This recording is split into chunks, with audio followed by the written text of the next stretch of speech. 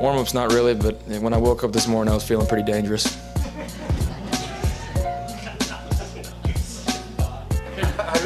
Care to expand on that? I just woke up feeling real dangerous. All right, guys, welcome to the Oklahoma Breakdown Podcast, brought to you guys by SB Nation's Crimson and Cream Machine. I'm your host, Kami Amarabi, and next to me is my co-host, Jack Shields.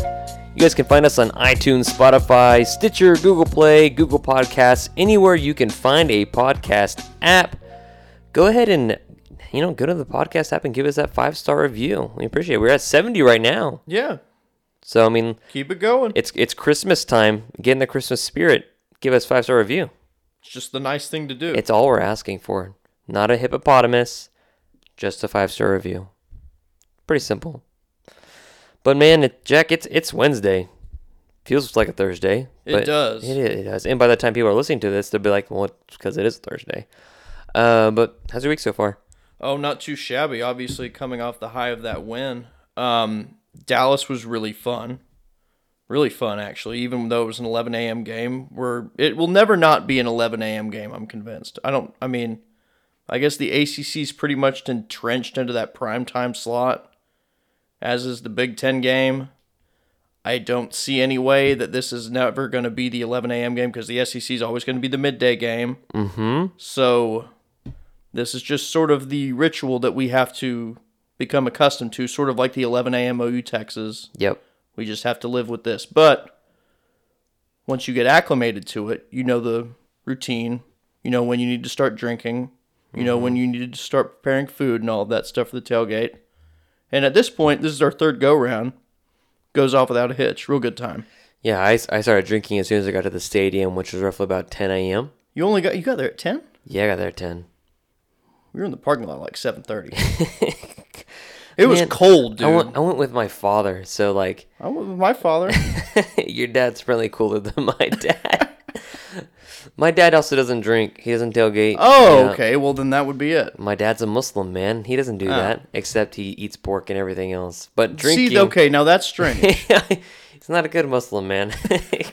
He's good at some things and not at other things. No gambling allowed in that religion, and he's like betting on horses, and we're going to Vegas for the Super Bowl, so you tell me.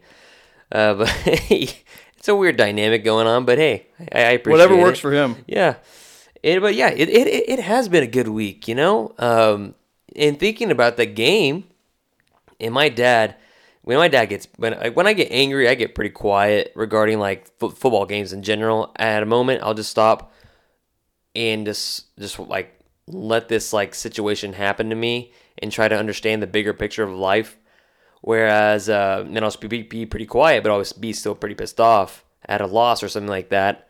My dad, this man will just violently say things and get really angry at the coaches and, of course, Jalen Hurts and the quarterback, whoever's at the helm. And I was not looking forward to a 2.5-hour drive with that same man because I seen how angry he was at losses at home against Iowa State with Baker Mayfield. And that was supposed to be a 30-minute drive, and that was the worst. So a 3-hour drive probably is not the best feeling, but it worked out in Oklahoma's favor. They win 30-23 in overtime, and I kept my sticky note of the score. I had OU 31, Baylor 27, so not too far off. I had 31-24, is that it? Oh, man, I think you did. I think so, yeah. So, hey. I was... Good job on us. Not too bad. We understood that it was going to be a lower scoring game. That's right. We both took the under, and we both took Baylor covering. It should have ended in regulation. It should have. When OU got that 10-point lead, like in the fourth quarter, it should have been done. But, of course, it seems like fate intervened. But let's talk about the game in general. OU dominated, with the exception of like 3 plays. Exactly. It was basically 3 big chunk plays. Yeah. Other than that, OU allowed like 50-something yards. I mean, it was crazy. With the exception of like 3 big plays, all from their third-string freshman quarterback, who ran scout team quarterback and wide receiver, by the way, Zeno. I think it's Jacob Zeno. Yeah, 4-star player. I mean, he's good. Decent recruit, yeah. But he can spin it. With the exception of those big plays, Oklahoma killed them all day. They had like 22 plays in which they gained yardage. That's insane. Yeah, and it's just unreal to me. And Buki had another one of his moments where he runs into a guy, and him and the guy he runs into both are concussed and out for the game. Except this time it was Charlie Brewer, not a tight end, across the middle.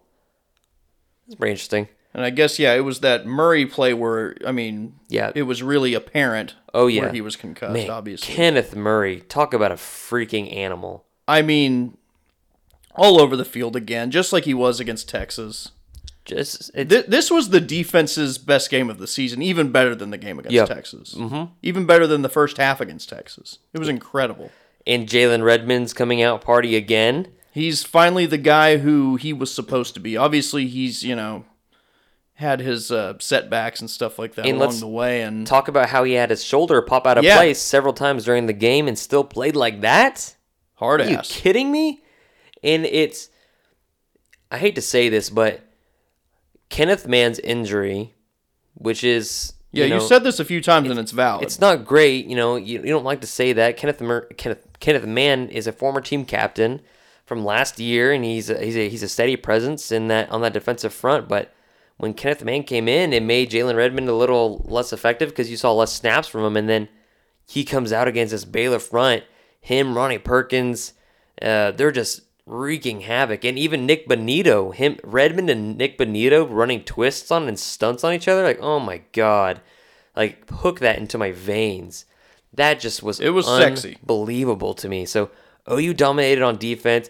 Even I watched that overtime on YouTube on the drive back home so many times because they just ran after that quarterback. They pinned their ears back, and Baylor had no shot. They had no shot in overtime because this time you didn't have 75 yards to defend.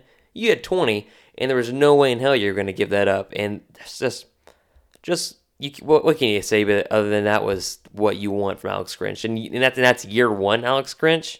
God, I had no clue it was going to be this good after 1 year. I didn't expect that at all. You gotta check. I gotta check the defensive S&P ratings. That just came out, but because last time I checked, OU was 41. They just might be in the 30s again. Who knows? But Jalen Hurts. We said, hey, if he doesn't turn the ball over, this game's going to be a double-digit game. Well, Jalen, he fumbled the ball, right? Yeah. And then right before the half, he just throws it right to the Baylor defender, and then it's a 13-10 halftime lead for Baylor. And it's just after OU had dominated the half. And it's you're just left there stunned. And after a couple of those jump balls, I don't even know who the second quarterback is for Baylor, the guy that didn't pass the ball. By the way, Oklahoma is now 36th in defensive SP+. God bless. They come from 83rd last year to 36th. That's not a 2-year improvement. That's 1 year into the system. 1 year into the system, and they're already nearly top 30? Alex Grinch is a wizard. Holy crap. By the way, his DMs are open. I thought about sending him another message saying, I love you. I did that when he first got hired, and I was like, I love you, thank you. And then I just want to send him a follow-up and be like, thanks again, love you, Merry Christmas. But it's just 83rd to 36th. I said maybe if there's 60-ish, marginal with improvement. Largely the same personnel, by the way. Yeah, with pretty much the same personnel. And you go, I thought maybe marginal improvement. The top 60, top 50. Yeah, the sum of the parts are better than the specific parts. And that'll get them to about 60-ish. And you're talking they're in the top 40. They're 36 in mid-30s. That's unbelievable. And it just shows you, A, they have the players. B, it was a lot of mindset that Alex Grinch is saying they're still coaching out of him. C, Alex Grinch was fourth. He fell on his own sword after the game and was like, some of those bad plays that they gave up were because of him. He told the defense to do this. For example, that long play toward the end of the game that scared a lot of OU fans, me included. I was like, oh, we're really about to lose this game to a Zeno long pass, was because they were about to throw a screen and the guy bit. And of course, it was a stop and go, and everybody bit on the screen and left the guy on the boundary wide open. And Trey Brown just chases him down, and Alex Grinch is you hate to say it, but the players come back to the huddle and they're like, Coach, what the hell? And he says it sucks to admit, like, he got it wrong because the players, they played an excellent game, and you just love it. You love it so much, and it gives you a lot of hope for next year. Baylor defense, regarding the game against Waco, it seemed like this Baylor defense was already physical in Waco. It seemed like they were super physical. The pass rush was even better. Like James Lynch. By a lot. James Lynch was already good. He was incredible. He was even better this time, though. We already knew he was good, and that defensive line was just incredible. And that was really a dogfight in the middle. Coming into the game, we knew it would be a dogfight. I just was not aware how much of a struggle it would be. Because, OU laid on them on the second half in Waco, and there was none of that happening in Jerry World. Nope. They were fighting tooth and nail to do all of that. Jalen, I believe he only rushed for 36 yards. Yeah, it's impressive. Some of that was obviously sacks. I don't think that was net yardage or whatever. But just very impressive, and I was so glad they brought Ramondre Stevenson in because he's a more able back to navigate through that Baylor defense. And he can get Kennedy you more Brooks chunk was. yardage as Yes. well, so that was helpful. Because Kennedy Brooks, great running back. He's not the same style running back as Ramondre Stevenson. Ramondre reminds me of Damian Williams in his way he can cut and use his body. He tried to jump over a safety, and that didn't work out very well for him. But he's just a very good back, and he's going to be another great asset for next year. And Ely got hurt. I thought during the game, because I wasn't really looking at Twitter, I thought just Ely was getting whipped up front. I thought they just replaced him with Swenson. I didn't know Ely got hurt. So I didn't either, yeah. So I was like, oh, wow, Beatenbow is not messing around right now. And you find out later, Ely got hurt during the game. During a field goal. He got hurt during a field goal. And it was just a battle the entire game, chess match. What else do you expect from a Matt Rule team? They were 1-11 2 years before that, and they were 7-6 the year before. Just gritty guys, and talking about the testament to what Rule does. But first of all, let's talk about CeeDee Lamb. I love that he finally had his coming out party once again after, missing the first Baylor game and then not getting many targets the last two games. Obviously, he was frustrated. Player of the game. I loved that for him. Mm-hmm. It was fantastic. And him winning the game MVP and all that stuff. I mean, you had without a touchdown. Yeah, I mean, but he got pretty close on that first one, though. I thought he was going to get it. I was on that sideline. I was like, man, he kind of slowed up a little bit right at the end there, but I mean, it was a deal where he had just juked a guy, and I mean, obviously his momentum wasn't carrying him forward as quickly anymore. So he had a convoy, and you could see him looking around, slowing up, and that's when he got tackled. And I was just hoping it wasn't a Texas situation last year where he gets stripped from behind. Yes. So I was just glad he went down with the ball, and just he takes the pass, whips around, and he goes to the sideline, and he looks to his right, and he sizes up the defenders, chasing him down, and he just takes off, does a couple moves, and it's just like, how can you? Because him and the guy from LSU are the ones that you're looking for the Biletnikoff. Now, because of Oklahoma's quarterback situation, CeeDee doesn't have as many numbers. He doesn't have as many touchdowns. But man, the guy is just elite. He's probably the best Sooner wide receiver you've ever seen. He's the GOAT in for Oklahoma me. history. Yeah, absolutely. He's so complete. And I mean, if you view these wide receivers and you're the Biletnikoff committee and you're watching just these receivers, to me, you give it to CeeDee Lamb. I'm not, and this is without crimson colored glasses. This is saying you look at what he's done this year and when he's been called upon. Not just because he doesn't have as many numbers because of his quarterback. If OU had a Baker Mayfield or a Joe Burrow or even a Spencer Sanders that just would sling the ball, or Brock Purdy or whatever his name is, he wins this award running away right now. But because Jalen Hurts has been carrying the ball however many times a game, you haven't giving him chances to flash his ability. So I think his ability super outweighs everything else. He's the best player on that Oklahoma offense. Absolutely. Unfortunately, what we mentioned with the numbers, it's stacked against him. It's probably going to be Chase winning this award, unfortunately. And something that I thought was hilarious, that Eric Bailey tweeted about because he talked to Pat Fields after the game, which I was screaming, laughing at this tweet. The whole stadium was. Oh, Were yeah, the Baylor people screaming too, or were they just being whiny or I think something? that Baylor fans thought it was going to be a personal foul without realizing the rules of football. Yeah, it's considered part of the uniform. But so now that Jack said that, you guys know what we're about to talk about, which is Eric Bailey tweets, it says, Pat Fields was asked about his hair tackle against Baylor. And Pat Fields says, I feel bad because I have dreads. I was just trying to get him on the ground by any means necessary, which is the most Grinch thing ever. I was trying to grab his jersey, and I was like, yo, this is his hair. And I screamed wherever I was reading that. That has to be so fucking painful.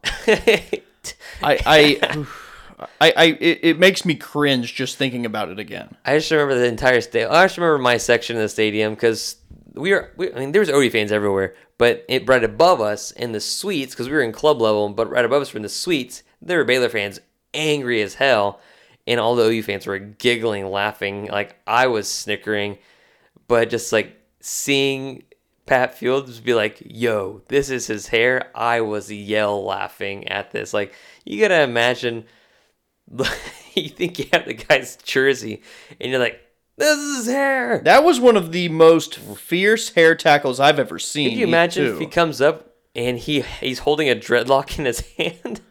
He didn't rip it out, though, did he? No, he didn't.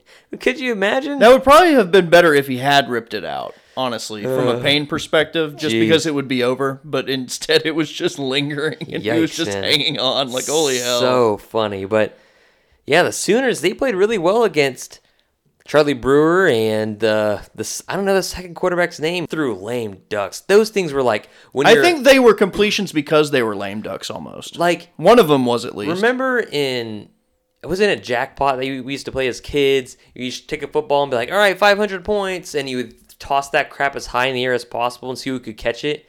That's that guy's exact throwing style. And just like, I don't know what was up with the OU defense. It was pretty much a ball for anybody. And anytime he threw the ball, and the Baylor guy just came down with it. And then Zeno comes in, and you're like, oh, third string quarterback. This guy's going to do nothing. First play, he gets sacked. And you're like, all right, this is going to be game over.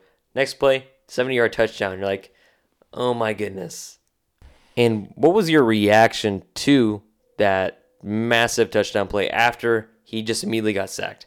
It was, oh shit, Oklahoma is playing so well right now, has the game in hand, and just on this one play, one breakdown, the defense had been so great up to this point, and now this is a game for no damn reason. Yeah, and didn't you feel I had a horrible feeling in the pit of my stomach, Didn't thinking you somehow they're going to blow this. Didn't you feel that as long as Oklahoma had a 2-score lead, you felt pretty comfortable? I did, because the defense was playing so well. And Baylor had no answer on offense. In Oklahoma, they just couldn't get that touchdown to make it a 2-touchdown lead. It was always 10 points. That would make you so uncomfortable during the game.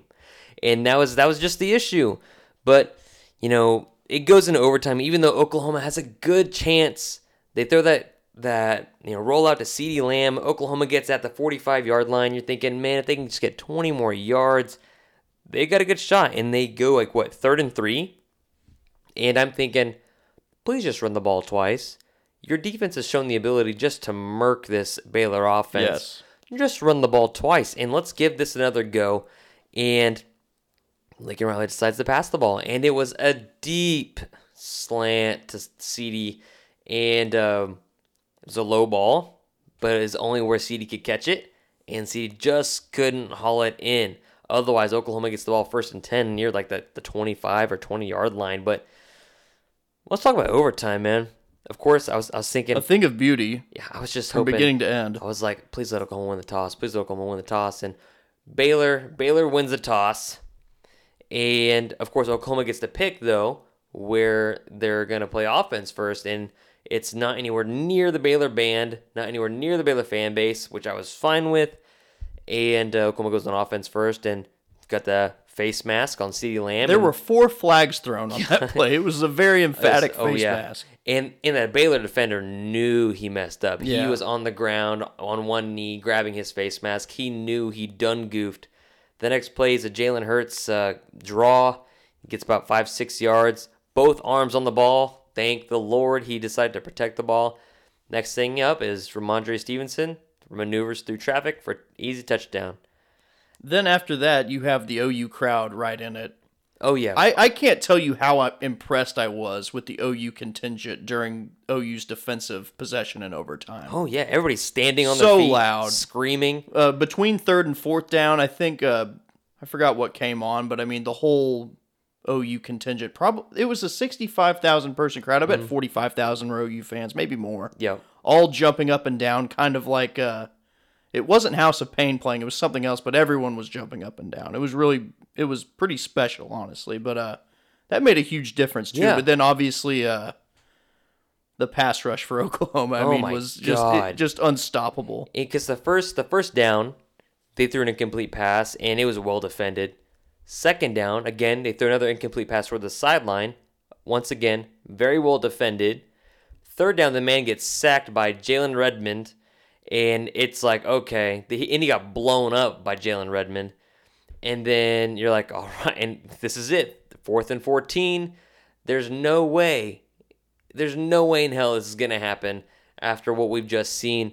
And again, that pass rush stunts, twists, and they get to the man again with a 4-man rush. They lay him out on his back, and he has to just throw up a prayer, which gets nowhere near the first down marker. And Caleb Kelly almost actually comes with That the would have pick. been pretty sweet if he had come But up with that. He just kind of he really just kind of bats it down. He Yeah. just doesn't care, and that's the end of the game. And it was really nice to turn around because the Baylor fans, the few that were there, I mean, like I said, I was in the club seats, and there were these just unruly Baylor fans. just in the kind of suite annoying, not behind us. really. They not weren't- really rude or anything. They but weren't like, rude. They were just like these really just like outlandish, over the top Baylor fans. It's not like they were Tech fans that had been around there, just like nasty dudes that like just say ungodly things. They were just like annoying, and you just wanted them like to have their nap or something like that. It's like they had 2 Mountain Dews or something. their contingent for most of the game was more juiced than Oklahoma's contingent. Yeah. I mean, OU. I mean, it's an 11 a.m. game. OU expected to win. They were kind of, You can't blame them though. of Like course not. that's the first time they've been like in a Big 12 title game. Of course, yeah. It's a much bigger deal for Baylor. I mean, it was their Super Bowl essentially. And if they win, they're in the college football playoff. This was Yeah. a battle for the college football playoff, and it showed. And it was a defensive battle. And then, Jim Mora Jr. or whatever will tell you that Jalen Hurts is leading the team to a victory. Like, you gotta be kidding me. The worst You've is after gotta the be game kidding where me. he sort of tries to overcorrect himself and saying, "Well, Jalen Hurts is the best of the college football playoff quarterbacks." Is there just like a setting that you're on that just makes you wrong about every goddamn thing? It's just like, what the hell is I mean, how going can on? you can't with Burrow, Trevor Lawrence, and Justin Fields? He's the 4th best quarterback out of those 4. He is. It's unreal. I love Jalen, but it's true. It's true. But it's just, man, it was just nice to turn around to these Baylor fans after the game, after that 4th down, and be like, thanks for coming, y'all. Thanks. Appreciate it. Thank you for coming to the ceremony of the 5th straight win.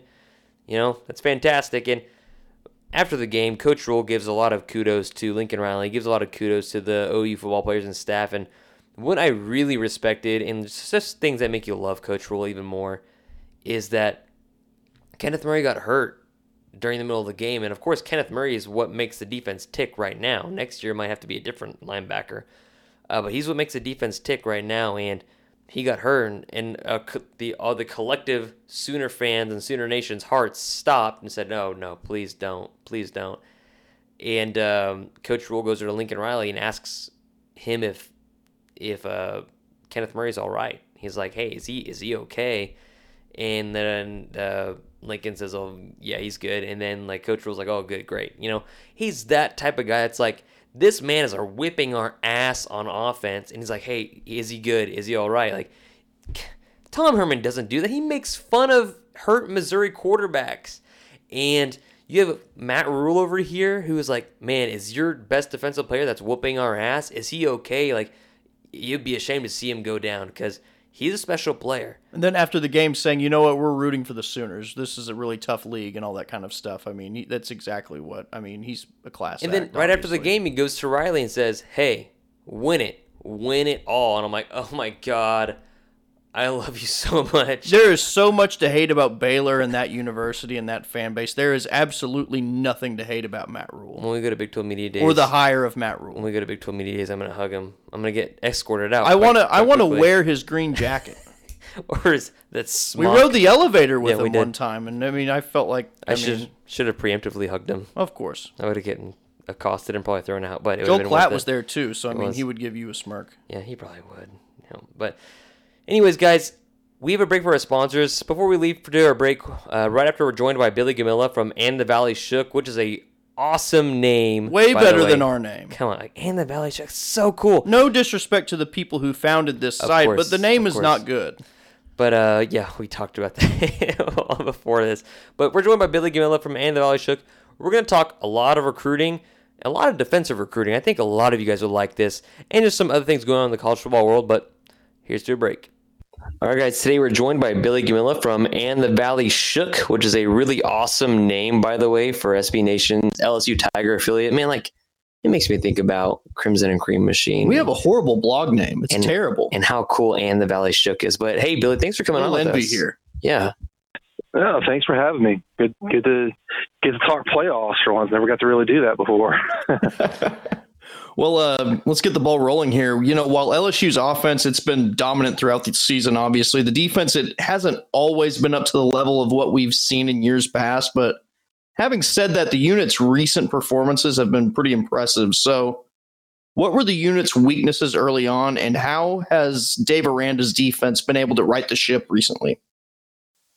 Well, early on, you just saw, frankly, just some veteran players just not playing really well. A lot of missed tackles. You know, like the Vanderbilt game kind of came down to just some really bad tackles and some bad run fits, giving up a couple of big runs to their running back. And then some guys were banged up a little bit. You know, and some of it was just some of the better offensive teams like Florida that kind of, you know, Dave Aranda's kind of had some trouble with Dan Mullen's offenses the last couple of years. And so they gave up some yards there, but it was one of those things where the narrative as to how bad they were kind of just got its own crazy life to it. And then the Ole Miss game happened. And that was really the first game where a team really, really ran all over LSU. But it was also a situation where it all started happening after LSU was up, I think, 31-3. So it was like, I don't know if you would quite call that garbage time, especially because it was the second quarter, but for a game that was basically completely out of reach, they ripped off a couple long runs, and suddenly it became, oh my God, this team can't stop anybody. It's like, well, they kind of could stop some people. They're still, I think. That sounds familiar. They never dropped out the top. Well, and they never dropped out the top 30 in SP and SP plus. So it was like, okay, I know this isn't, you know, a dominant unit, but they're not like, you know, I mean, you know, not to pick on y'all, but it's not like, you know, I did see some, I think Stuart Mandel compared us to, you know, the unit you guys had last year. And it's like, you know, y'all were like out of the top 100 on defense. We're not even close to being that bad. We're just down a little bit. And then I think some guys got healthy.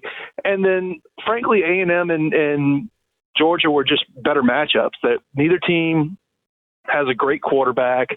They're both kind of more pro-style offenses. They don't live on getting matchups on nickel players and safeties and linebackers with receivers. They just kind of keep it straight, and LSU kind of matches up a lot better with that. The safeties are like Grant Delpit and Jacoby Stevens are much better when they can just roll them down the box, let them play the run, let them kind of just rob passing lanes and not have to man-to-man cover as much. And like I said, it was just a better matchup, and we saw that bear fruit.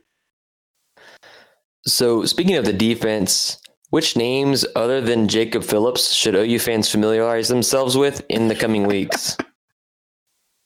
Well, yeah, Jacob Phillips for sure, obviously, because you guys have that history with him. Yeah, there's a lot of history there, and I bet the LSU folks know the history too. Yeah.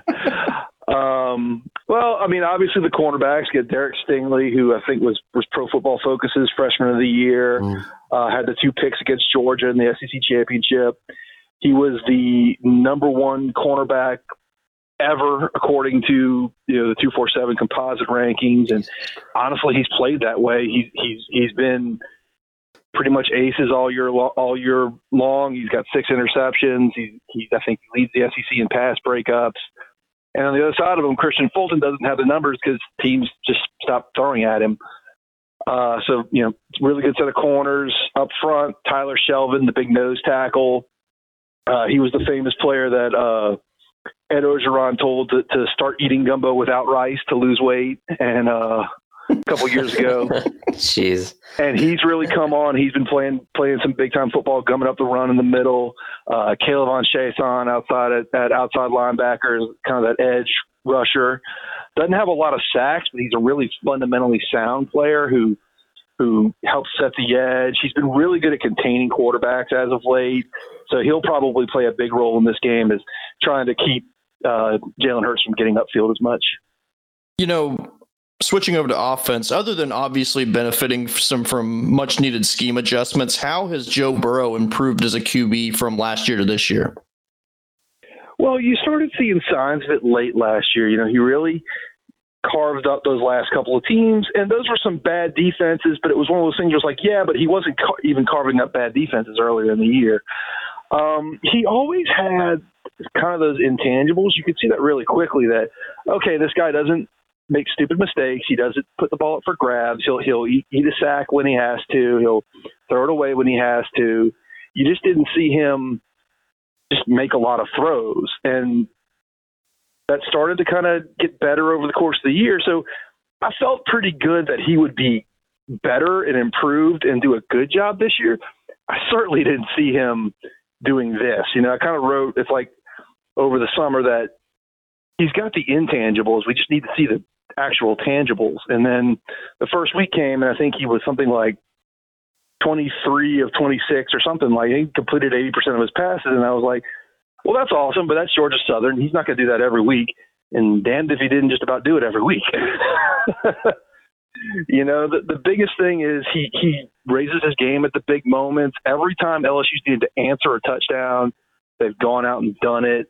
He's been much, much better throwing the ball down the field with touch. That was not something he did great last year. He's always kind of thrown that back shoulder fade really well, and he could, you could see him throw those slants and crossing routes really, really well. But this year, he's just been in command. He makes the right decision just about every time. So you would say him not being in New York for the Heisman would not be a surprise preseason, but now it's just like his completion percentage is like, what, 78%? Isn't like, yeah, that's beyond. I never saw him being a Heisman candidate. That's beyond like Baker Mayfield efficiency-esque, and like that's amazing to me.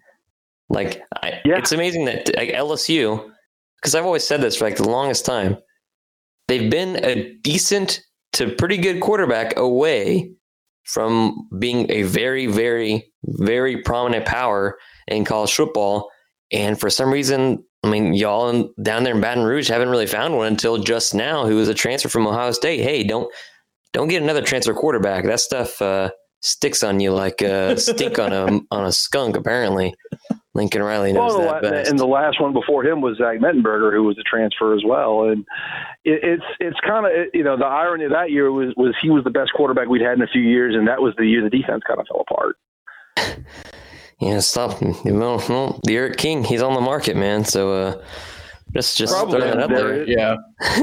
There are some rumors that LSU may try and pursue him. I mean, they've got a guy kind of in the pipeline, Miles Brennan, who was a pretty big recruit and would be the first big quarterback recruit for LSU in a while that's actually gotten to sit and kind of develop. Mm-hmm. That was also part of the problem. Was for years it was like the new, 4-star kid like Brandon Harris is playing as a true freshman and then starting as a true sophomore and not sitting at all. And that was the big when they acquired Burrow. The first thing I said, well, the best thing is that this guy's got 2 years to play. So that means all the guys behind him get that much more time to develop. And when he's done, we shouldn't be, unless something goes wrong, throwing another true freshman out there. So who's your favorite LSU alumni outside of sports? Is Shaq considered outside of sports now at this point? I don't know. I don't know. We've got some good ones. Bill Conti's really good, the guy who did the Rocky score. And he's done a lot of good things for LSU. He's helped raise a lot of money. James Carville obviously is incredibly entertaining. Defeated by Will Ferrell in a debate, though. So, I mean. Yeah. He was. I mean, look, sometimes you just black out. Gosh, I forgot about James Carville. I forgot he was a Louisiana State LSU guy. Man. Yeah. So, sort of staying on the topic of LSU and their stuff outside of football, is Neck a great college football song, or is it the greatest college football song of all time?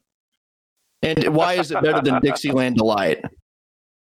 Oh God, at least the the sad thing is when that whole thing started, I kept saying like, oh God, come up with a more creative chant. Any middle school kid can yell to suck his dick or whatever. But it banning it just gave it more life. Then you have the game where Odell Beckham shows up and is like, hey, y'all play it, I'll pay the fine.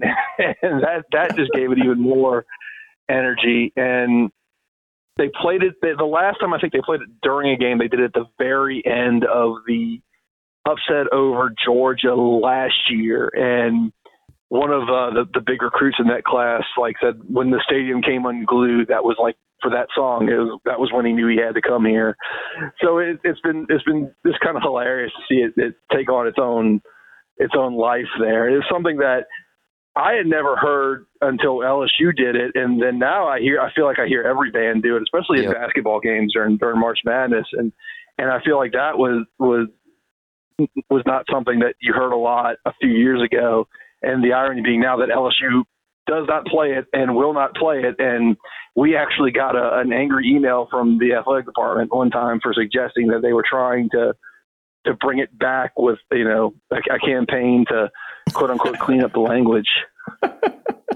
Man, it's such a good song, especially for athletics, and as far as how rowdy that fan base is. Can you imagine if they played Neck at an Oklahoma football game and they heard the band and other youngsters sing? The olds would have heart attacks. 100 people would die of heart disease, in the game. I've always wanted to go to Death Valley. Really? My parents get mad. They're like, "Yo, that's crude. There's no reason to be vulgar like that, Man, it's so one good. Of the things. I do try to. I always try to say when people ask me my thought about it, well, I mean, here's the thing. You know what's going to happen. You can have the chant or you can have the song, but you can't have both, guys. That's just. Man. It's unfortunate, but that's how the administration is going to be. When I think of LSU football, I think of defense and Neck, and it's just a shame that one of them is just, not fair. You can't do it anymore unless Odell Beckham's willing to pay the fine. They might do it. It wouldn't surprise me if they did it at the Peach Bowl because it won't be at Tiger Stadium, and there probably won't be quite I'm sure there's going to be a pretty good LSU contingent. There may not be enough of the ones who are going to start that chant. Mm-hmm. So down in Louisiana, I've been down there a few times. I've been in New Orleans and then in Hammond and Ponchatoula and stuff like that. And I've been to the Harley Davidson in Baton Rouge and all that good stuff. And I've had lots of gumbo and lots of other things. And so what are your ideal protein ingredients for the best gumbo? And obviously there are a lot of variations there. Yeah. Well, yeah. Chicken and sausage is kind of the default, and it's the easiest thing to do, partly just because seafood can still be expensive, especially if you're going to do a good seafood gumbo, you need to have shrimp and crab meat and all that kind of stuff, and that just gets pricey. You gotta have nice company coming over for that. Mm-hmm. But I also my hometown is known as the andouille capital of the world, and so therefore I'm actually kind of a snob about it. So you got to have the right kind of sausage for it to get that really good flavor.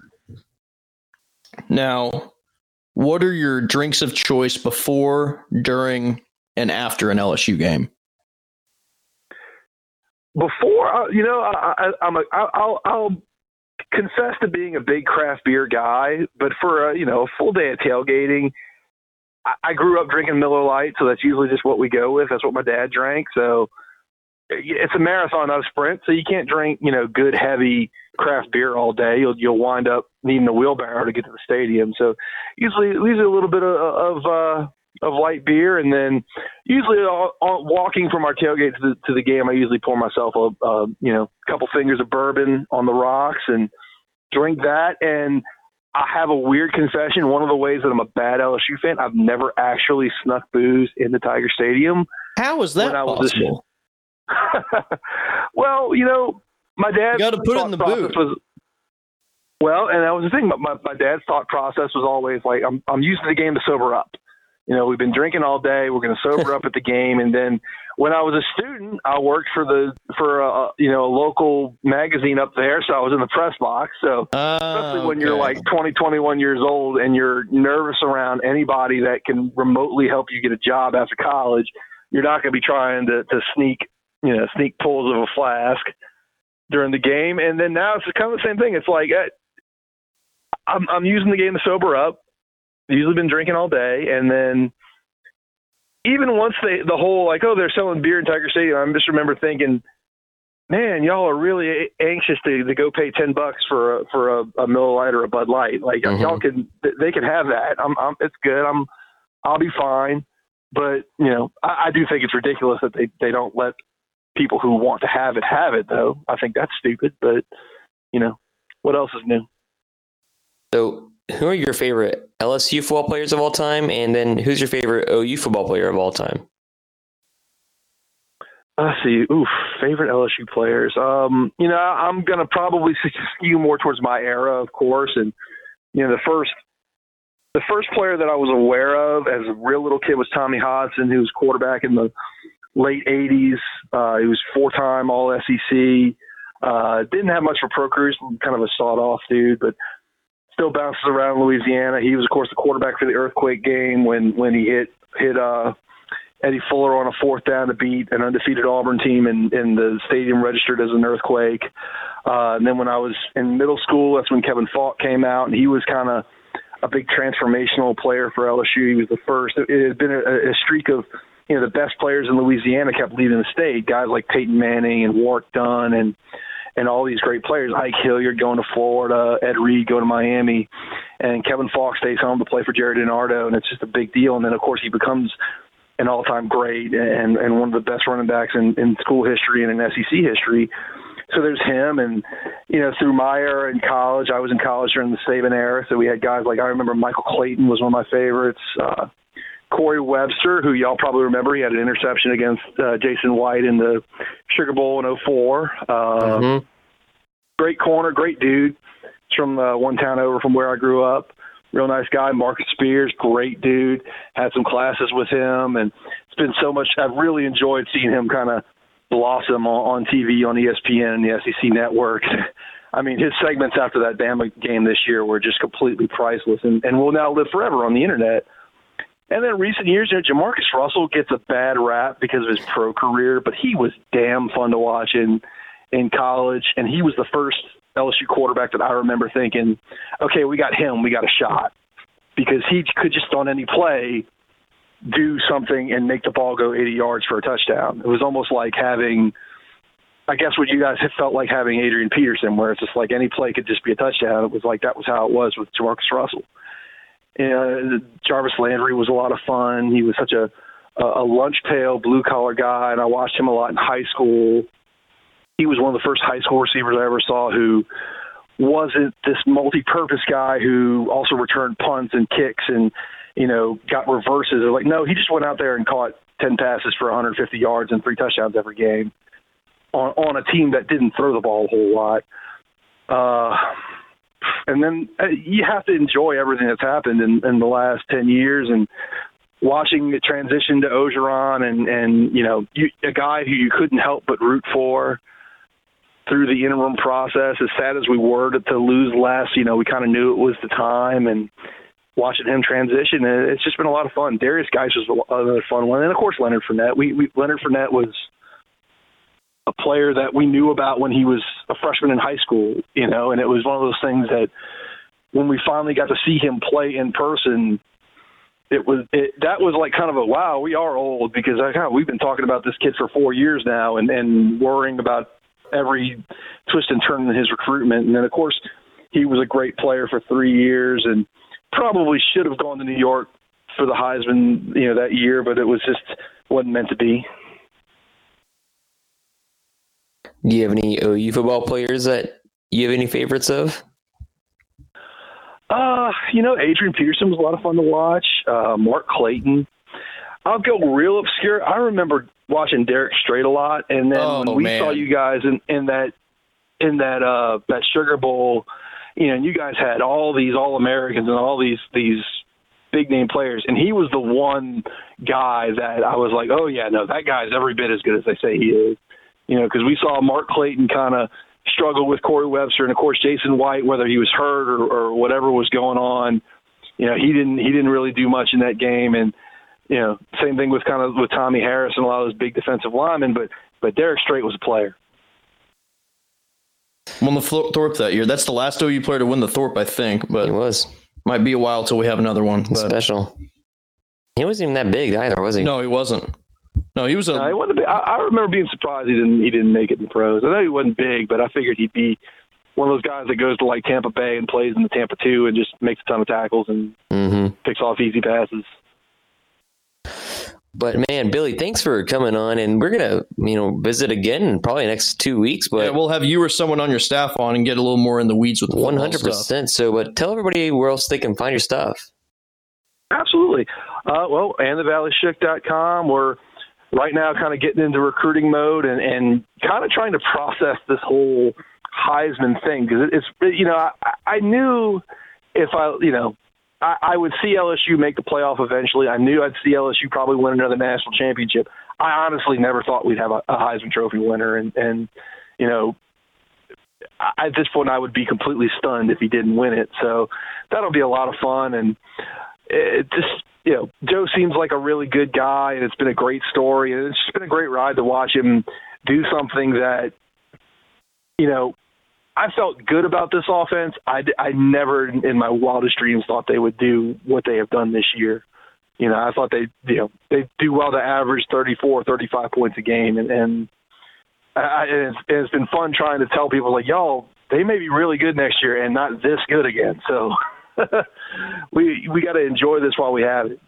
Yeah, man, I can tell you from firsthand experience, it's really nice to have Heisman quarterback play for 4 years straight. It's a little boring though. I don't know. Yeah. Expectations get really high. It's imagine what you get. It's crazy what you get spoiled by.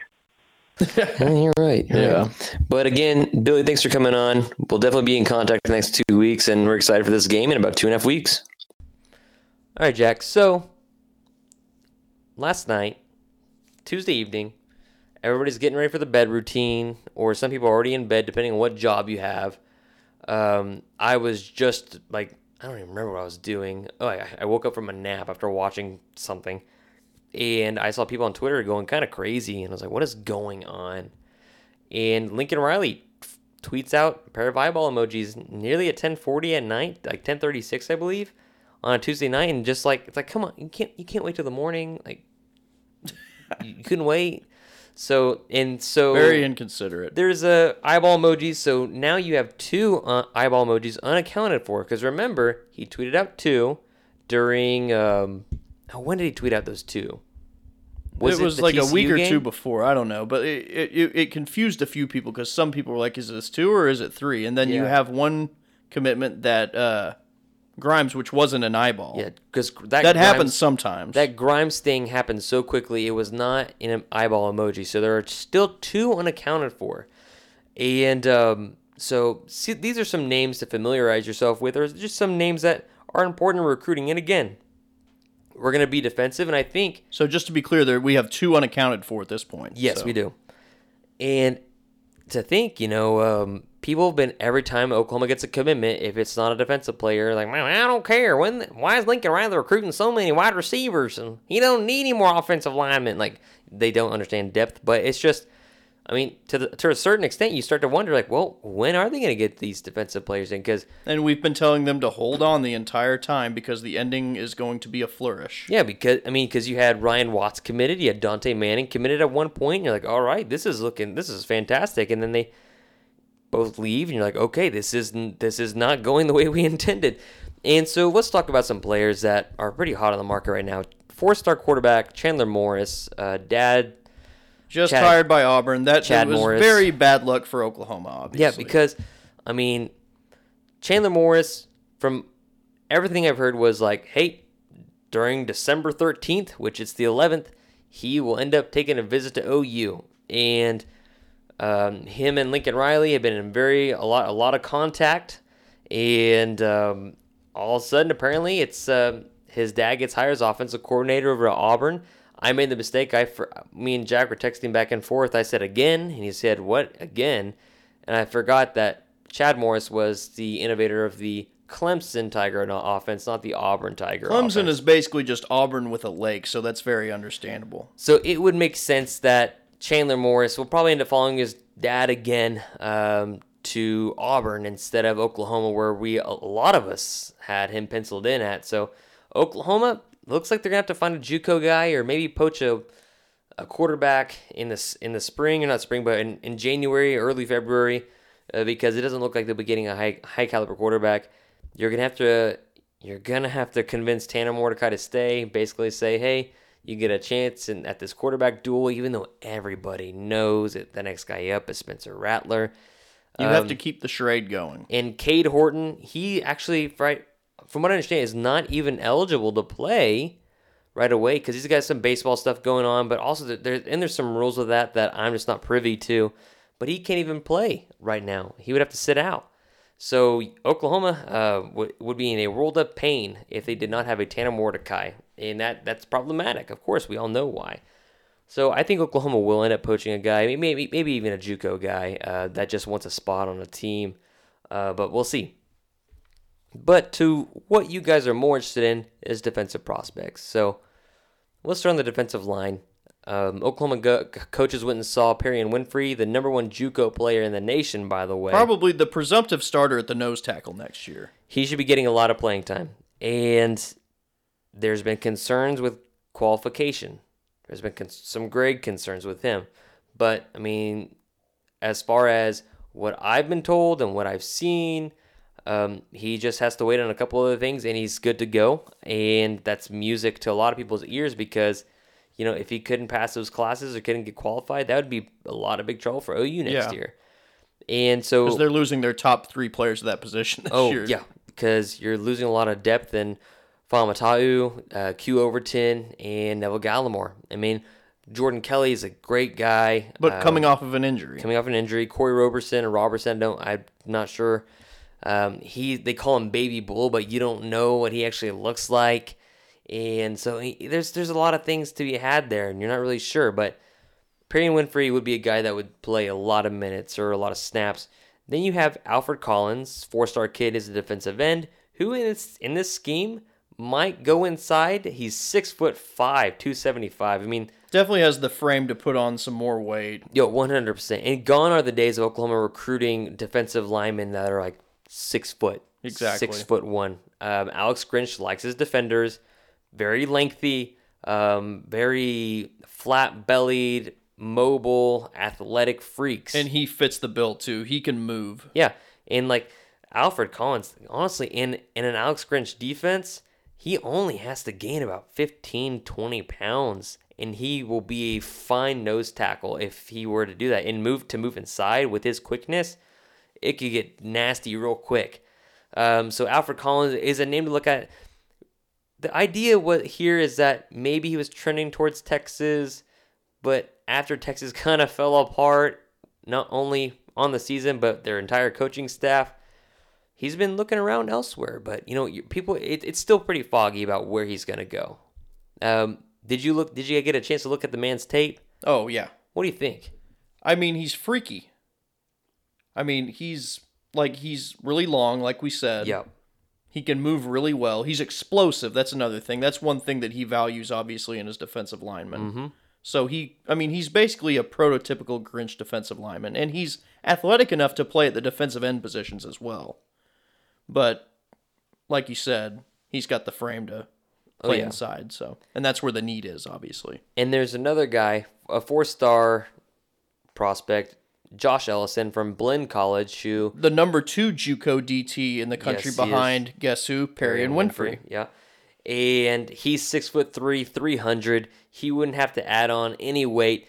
And Josh Ellison, from what I understood, is he is an option, a backup option to Alfred Collins not signing with the Sooners. And Alfred Collins But both would be a take, correct? But yes, both would be a take. They'd make room regardless. But right now they're sitting at 25 and available. So you have several guys that can commit right now, and they can process guys in the spring. They're not worried about any of that. And Josh Ellison, he's a backup option to Alfred Collins, but he's still good, 6'3", 300. I can see this class being, taking some JUCOs for the middle of that defensive line until you get some 4-year guys in, really developing them. That way you can spell Jordan Kelly and whoever else. Marcus Stripling's big enough maybe to play inside, but you probably don't want him at the nose. So there's a lot of guys going in. You should probably feel good about one of these two guys. If both, then Oklahoma's in for a wonderful early Christmas next week. But you can count on Alfred Collins or Josh Ellison probably being in the fold for the Sooners. Now, let's talk about some defensive backs, because it has been a trip. Dante Manning, once committed to OU, no longer committed to OU. Then a presumed commit for several months. Yeah, and then then now things are getting hairy. Heating up again. They just had an in-home. Seemingly didn't go too great from what I understand. And Roy Manning tweets some mysterious message that says, these recruiting streets are crazy these days, something like that. And pretty weird. He's like, study long, study wrong, or something like that. It was a weird, vague tweet regarding that. And Georgia has gotten a Dante Manning. I'm not saying with a bagman or anything. I'm just saying they're in his ear. And, if a big defensive team comes calling and you're Dante Manning... Of course, they have a recent history of producing people at that position and sending them to the NFL. You have to listen. And so now we're like, is Dante Manning flighty? Like, it was OU, then A&M, then somewhere else, now back to OU, now Georgia. So it's like, do you really want a guy that's really not that committed, but at the same time, if all these high-profile schools are seeking out his services, it's probably a take regardless. He's someone who wouldn't be considered a starter right off the bat because you have Trey Brown and Jaden Davis coming back next year, but he's someone who you could see getting meaningful snaps and being sort of in the rotation at cornerback. He's that good right off the bat. Oh, yeah, he's special. He's good. And the next guy is something that just really happened today. Yeah. Four-star safety, Major Burns. Someone who was formerly eyes for Oklahoma as well. Yes, a former set of eyes for Lincoln Riley. This is where he learned that, probably shouldn't. Maybe wait. Maybe shouldn't set the eyeball emojis, 2 weeks out. Major Burns was a set of eyeball emojis. I'm not saying he's part of the two, but he just decommitted from LSU as a part of a trapdoor situation where LSU says,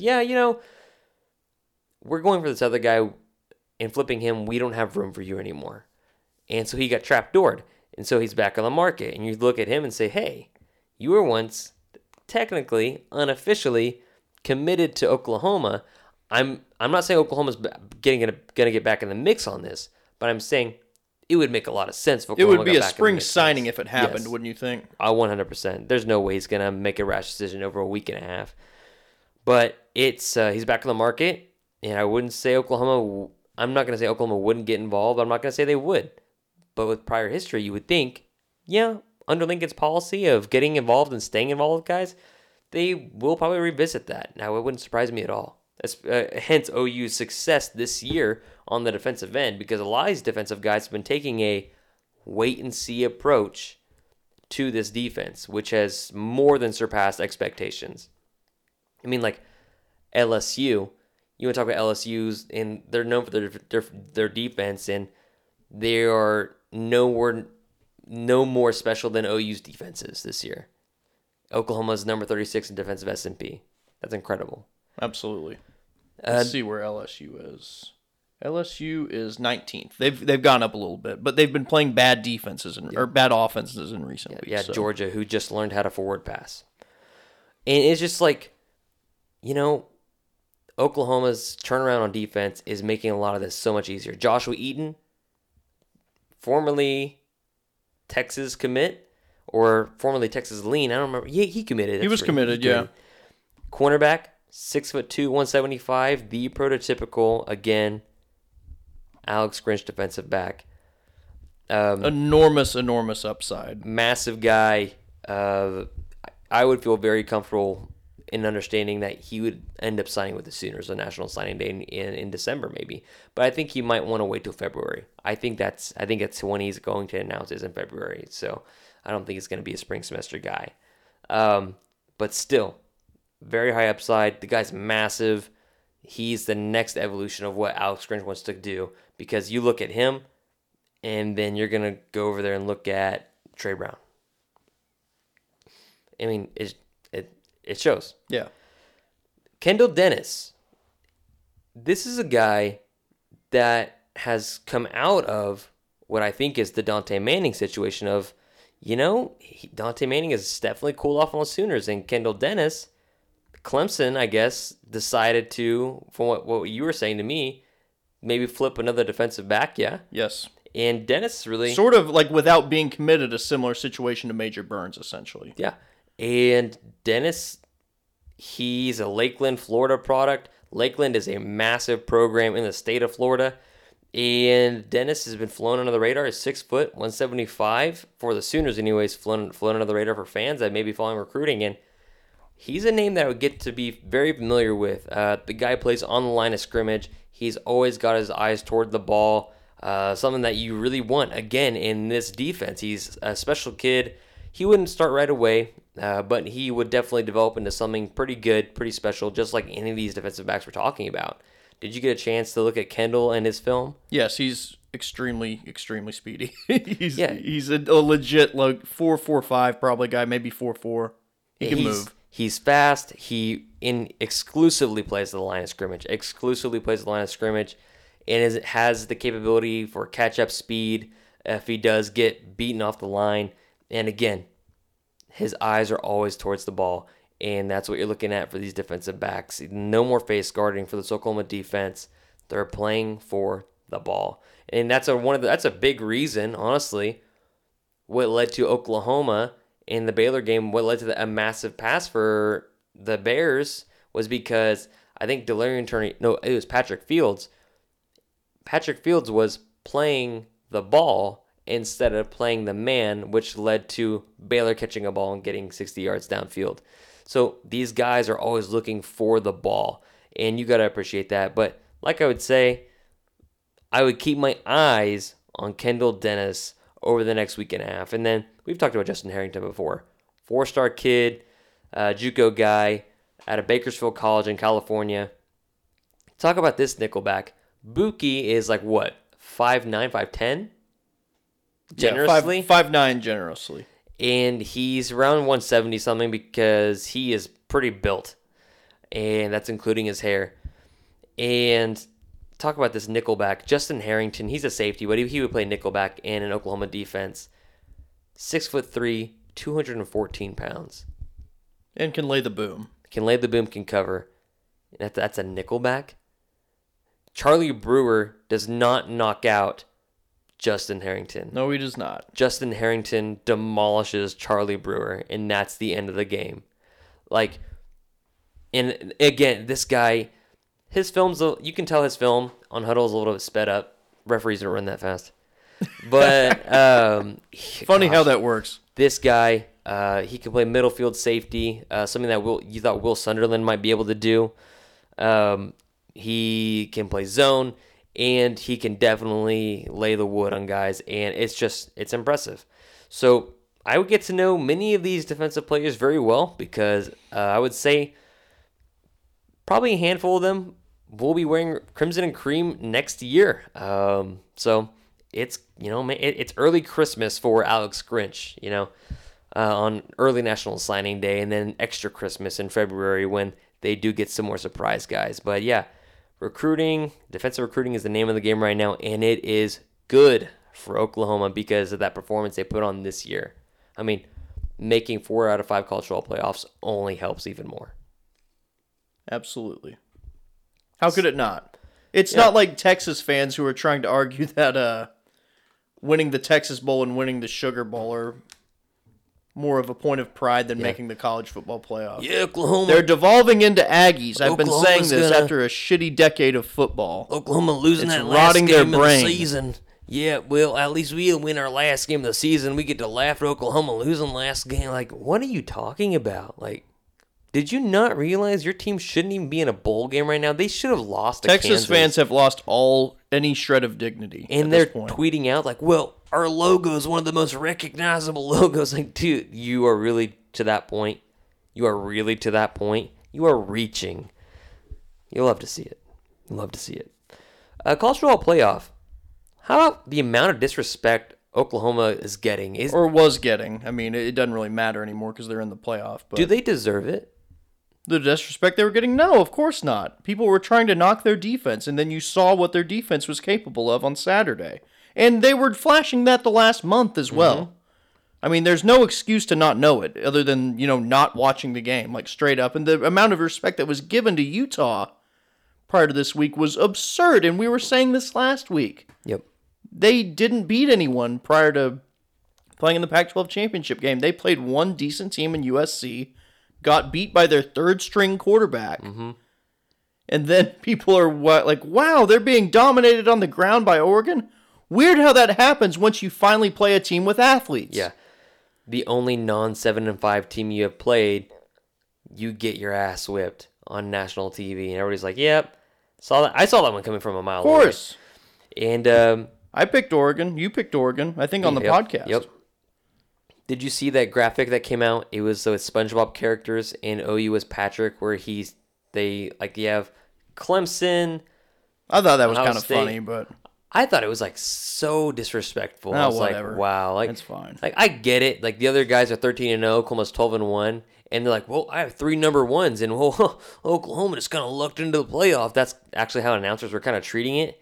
I was kind of offended for the guy.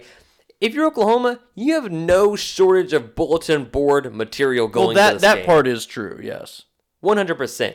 And the committee mentions that they mentioned just a singular thought, maybe for a minute, maybe for not even a minute, maybe for just a couple moments, and said they thought about putting number 4 Georgia, who was just ranked number 4 and been obliterated by LSU on national TV, over the Sooners, still at number 4 for the college football playoff. They were not legitimately considering Georgia at number 4. Then why mention it? Because it's a PR thing. They're sort of trying to appeal to every single person, saying, you know what, look, we were considering every single team. If you had asked them if they would have considered Wisconsin with 2 losses if they had beaten Ohio State, they would have said yes, even though it wasn't necessarily true, just to sort of suck up to Wisconsin. It's sort of like an old method of public relations where being sort of overly political with this stuff, it's a lot of like older dudes who kind of do this, and it doesn't really translate well to the social media area. Like, acting that way is counterproductive in this day and age when people can react instantly. But just like, really? They end up as number 5 in the final college football playoff poll? Georgia does? Well, who else would you put at number 5? Not the team that just got their ass kicked. Yeah, but who would you put at number 5? I don't know. I'd put Georgia at number 5. I mean, Yeah, like after that, like there was like a massive. I'd put hole. them ahead of Florida. I'd put them ahead of Alabama. I'd put them ahead of Auburn. I'd put them ahead of Wisconsin. I'd put them ahead of Minnesota. I mean, it's that part of it was reasonable, but I just didn't want to see that happen. oh, of course not. And nobody else played, so I get it. But come on, like then we have one spot. Just like I don't know, moving back to 6. I don't know. See, I'd maybe put Oregon at number 5 over them. There you go. That's what I'm saying. They just beat a top five. Even team. though they were shitty all along, still they should get credit for that their win. quarterback was what's his name? Herbert. For Oregon? Yeah. Yeah. Has he been bad this entire year, or did Utah just make him look bad. I haven't watched He's him. never really flashed that much. I mean, he was really good against USC in that one game, and obviously he's a talented kid, and he's probably going to make a lot of money next year. Trey but- McGuire flashed more than Herbert did on that last Saturday. It's just like, maybe it was a Friday. Maybe it's because it was a Friday game. Damn it, but, dude. But just that was a trench coat joke. Oh, For those God. that didn't get it, but it's just like, come on. And man, he wasn't even good, and Utah still got their ass kicked and handed to them. It was impressive, really. But I don't think they had anything taken off because it was a Friday game. Remember that? That was mentioned absurd. A Friday game. What was for another Friday game? Got to get dock 'em points with your body clock. Like, dude, shut up! It's so dumb.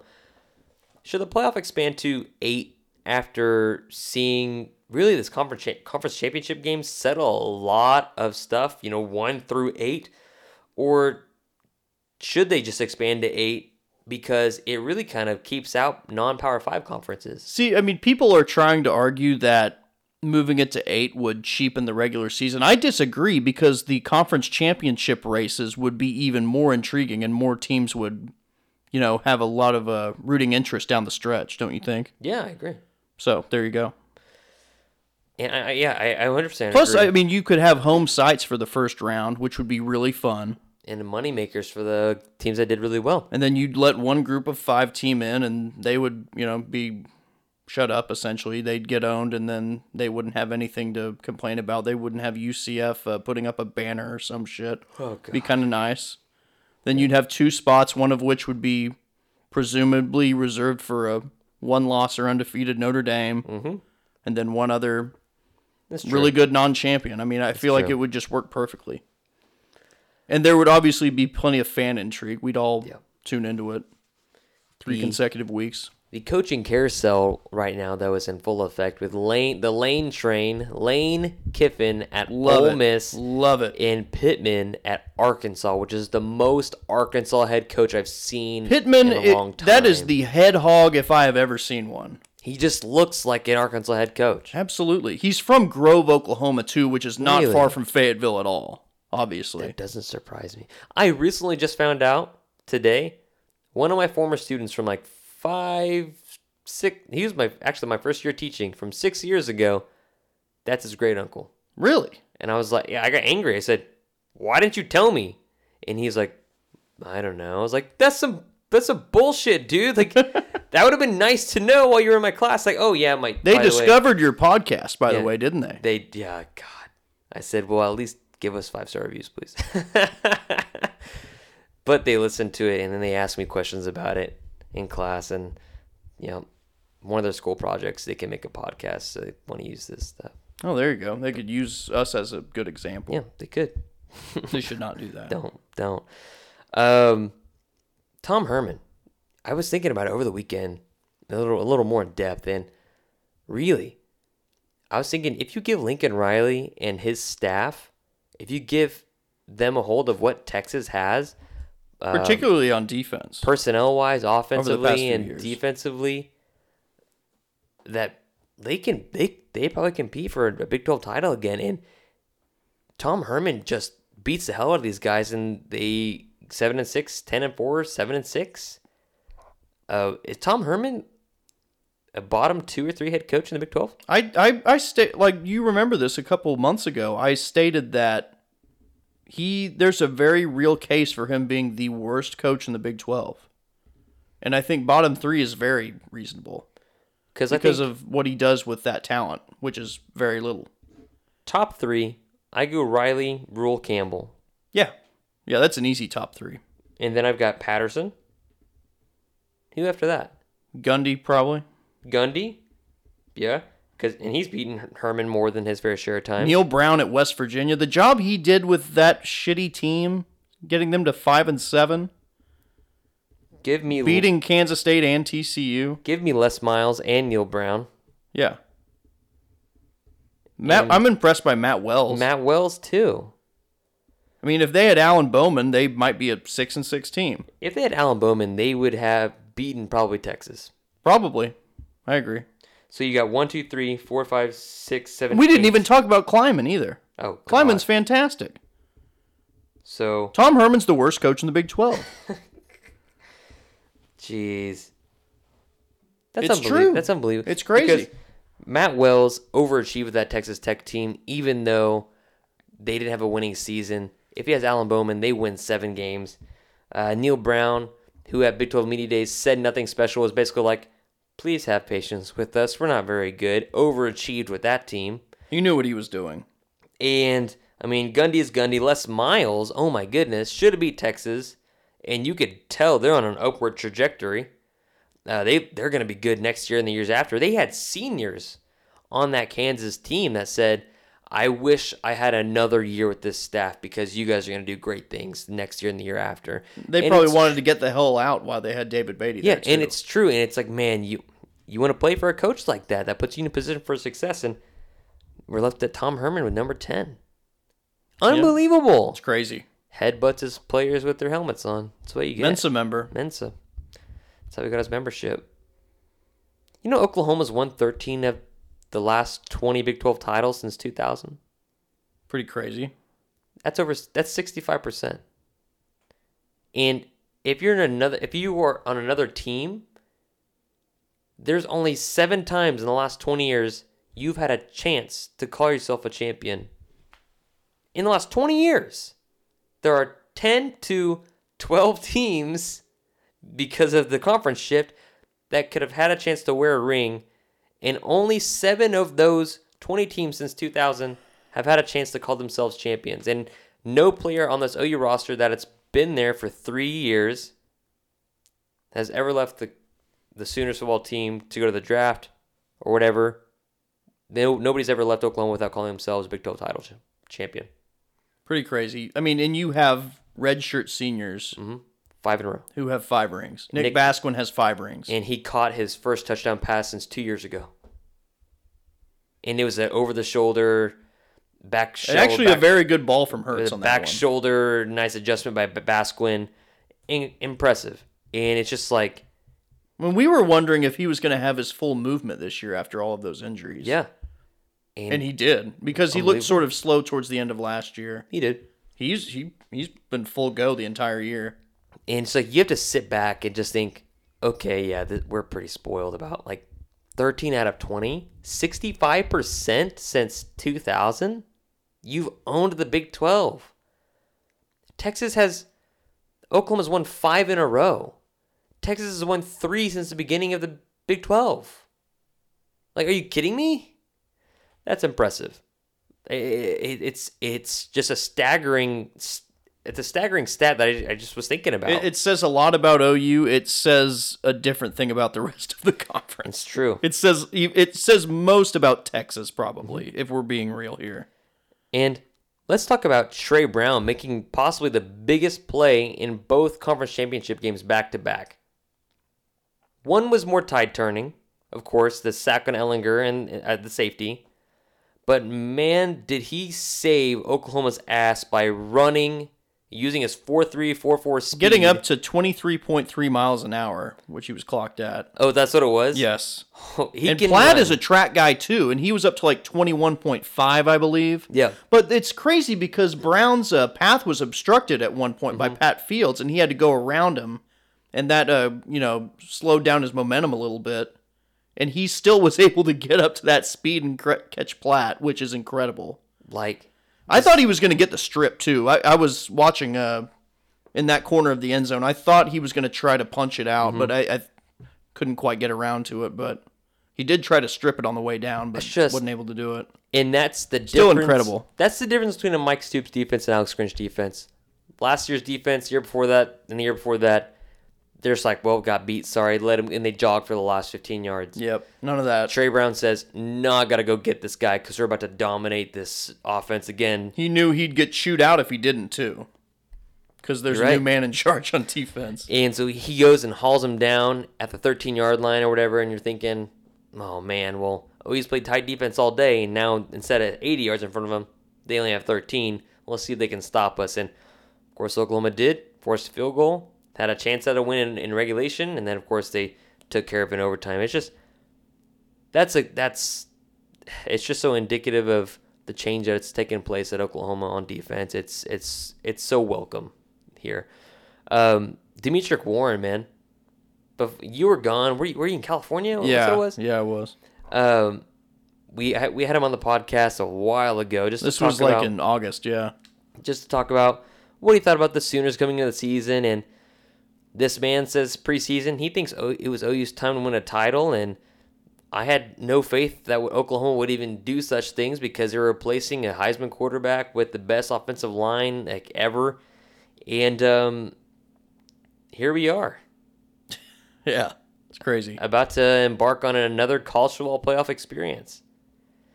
It's We're spoiled, man. it really, We've got another Heisman finalist. yeah. Jalen going to New York again. Another Sooner quarterback going to New York. It's just crazy. Can't believe it. You're at a loss for words at some point. And being able to replace 4 offensive linemen, having the injury to Caleb Kelly, Calcaterra, pretty crazy. it's speechless. Just wait for this next year, though. The narrative nationally heading into the season by the less informed folks are going to be like, what is Oklahoma going to do at quarterback after these last 3 Heisman finalists? We had some of that coming into the year. Yep. People who just, I guess, don't do their homework and don't know who Spencer Rattler is. Yep. He has as much upside as any quarterback Oklahoma's had over this stretch. I mean, probably more. Yeah, the offense. More arm talent even than Kyler Murray, which is insane. The offense Is going to be better next year. is going to be more dynamic. There are going to be a lot more Absolutely. things you can do with that offense. Because the offense, I mean, you could see how limited it was against Baylor. Yeah, I wasn't confident on any given possession that they were going to march down the field. I agree. Next year, that's not going to be the case. That's true. Oklahoma's offense is going to be dynamic next year, and their defense, well, another year under Alex Grinch, should be pretty salty. Maybe not as salty if Kenneth Murray decides to go pro, but Which presumably he will. still a lot better than what Yeah, we've of seen over the course. past 3 years. But man, it's been a ride. Not over yet. We still got possibly 2 games left, so or an extra game after this one. So who knows? But what are your plans for this weekend? There's no OU game. Well, covering the Heisman ceremony and stuff Okay. like that. I mean, knowing that your guy isn't going to win makes it a little less demanding, but then we got a little bit of basketball on Saturday. I'm thinking about going to Wichita, actually. OU Wichita State. We'll see. Wichita State just waxed OSU. Yeah, they're looking good. Their only loss is to West Virginia, but West Virginia will randomly beat people just if their press works and they get calls. So what are you going to do? But, I mean, yeah, it's going to be a really tough one. It's at that downtown arena, too. It's not on their campus arena. Okay. Which is, I was there 2 years ago when Trey Young and Manick and them went up there and whooped them somehow. Mm-hmm. And but yeah, it is an electric atmosphere in that building. It's really something to behold. They sell that place out every time they play in that arena. It seats like 15,000, I think. In Wichita State, It's they impressive. still find players year in and year out. Austin Reeves is going to get booed like no other. Yeah. But it'll be good for the Sooners, I feel like. They're coming together, and man, They know how to win close ones. I'll give them Yeah, that. They for know how to real. make it interesting. Ugh. and Christian Doolittle, the amount of growth he's had since as a freshman, it's impressive. Just his step back mid-range game, like, are you kidding me? I didn't expect. I knew Reeves was going to be really good. I knew he was a really good shooter. I didn't expect him to be the alpha that he is this year. Yep. That's what I've been impressed by. The ball handling skills and everything else that comes with it. But yeah, I'm going to be doing the same thing this weekend, watching some basketball, watching some Heisman Trophy ceremony, and that's really it. Just kind of scouting LSU, really watching some of their film. Shout out to my buddy who's in here from California. I'm going to have to show him what he's been missing in Oklahoma City this weekend. Might have to get a little drunk. We'll see. It's going to be a good time, but you have anything Might have else? to take him to Riverwind. You been to Riverwind in a while? I went there just the other day. Riverwind, were you in school when they gave you the $10 voucher to gamble as much as you wanted? No. You weren't in school for that? No. Maybe they quit doing that because most kids would just get the $10 and you can cash it in immediately. And so kids would just go get Take it and $10 leave. for beer money. Yeah. I think they assumed that, these kids are going to stay and gamble. No, they usually didn't. They usually just took the money, so they stopped doing it, I guess. But that was pretty sweet. Sounds about I do right. like me some Riverwind. Yeah. It's a good This is time. not a sponsored thing, by the way. It's I'm just not. saying it. It's not. But yeah, that's all I have. You got anything else? That's about it. All right, guys. Well, hey, Are you going to Atlanta, by the way? I'm not going, man. You're not going? I don't know if I'm going either. I'm not sure. I'm going to do a post, though, because I lived there for 11 months. Okay. give people some recommendations on where to go. First off, the good Porter Beer Bar. Fantastic. It's like 800 beers. It's like the highest reviewed beer bar on Yelp. It's fantastic. Sounds like a good time. Then there's the Claremont Lounge. I don't know if you've ever heard of the Claremont Lounge. Anthony Bourdain, RIP, went there. He went there with Alton Brown, actually. I've actually never been to Atlanta. You haven't? Nope. Okay, the Claremont Lounge, it's technically a gentleman's club, but it's really just a really big, fun dive bar, probably the most fun dive bar in the world, that just so happens to have exotic dancers in there. And they come of all shapes, sizes, and age range. And there's one who crushes beer cans with her boobs. It's pretty cool. It's a fun place. I definitely recommend it for any OU fan. Also, to eat, Mary Mac's Tea Room. Really great place for lunch. Really good fried chicken. Paul Johnson went there for lunch all the time when I was there.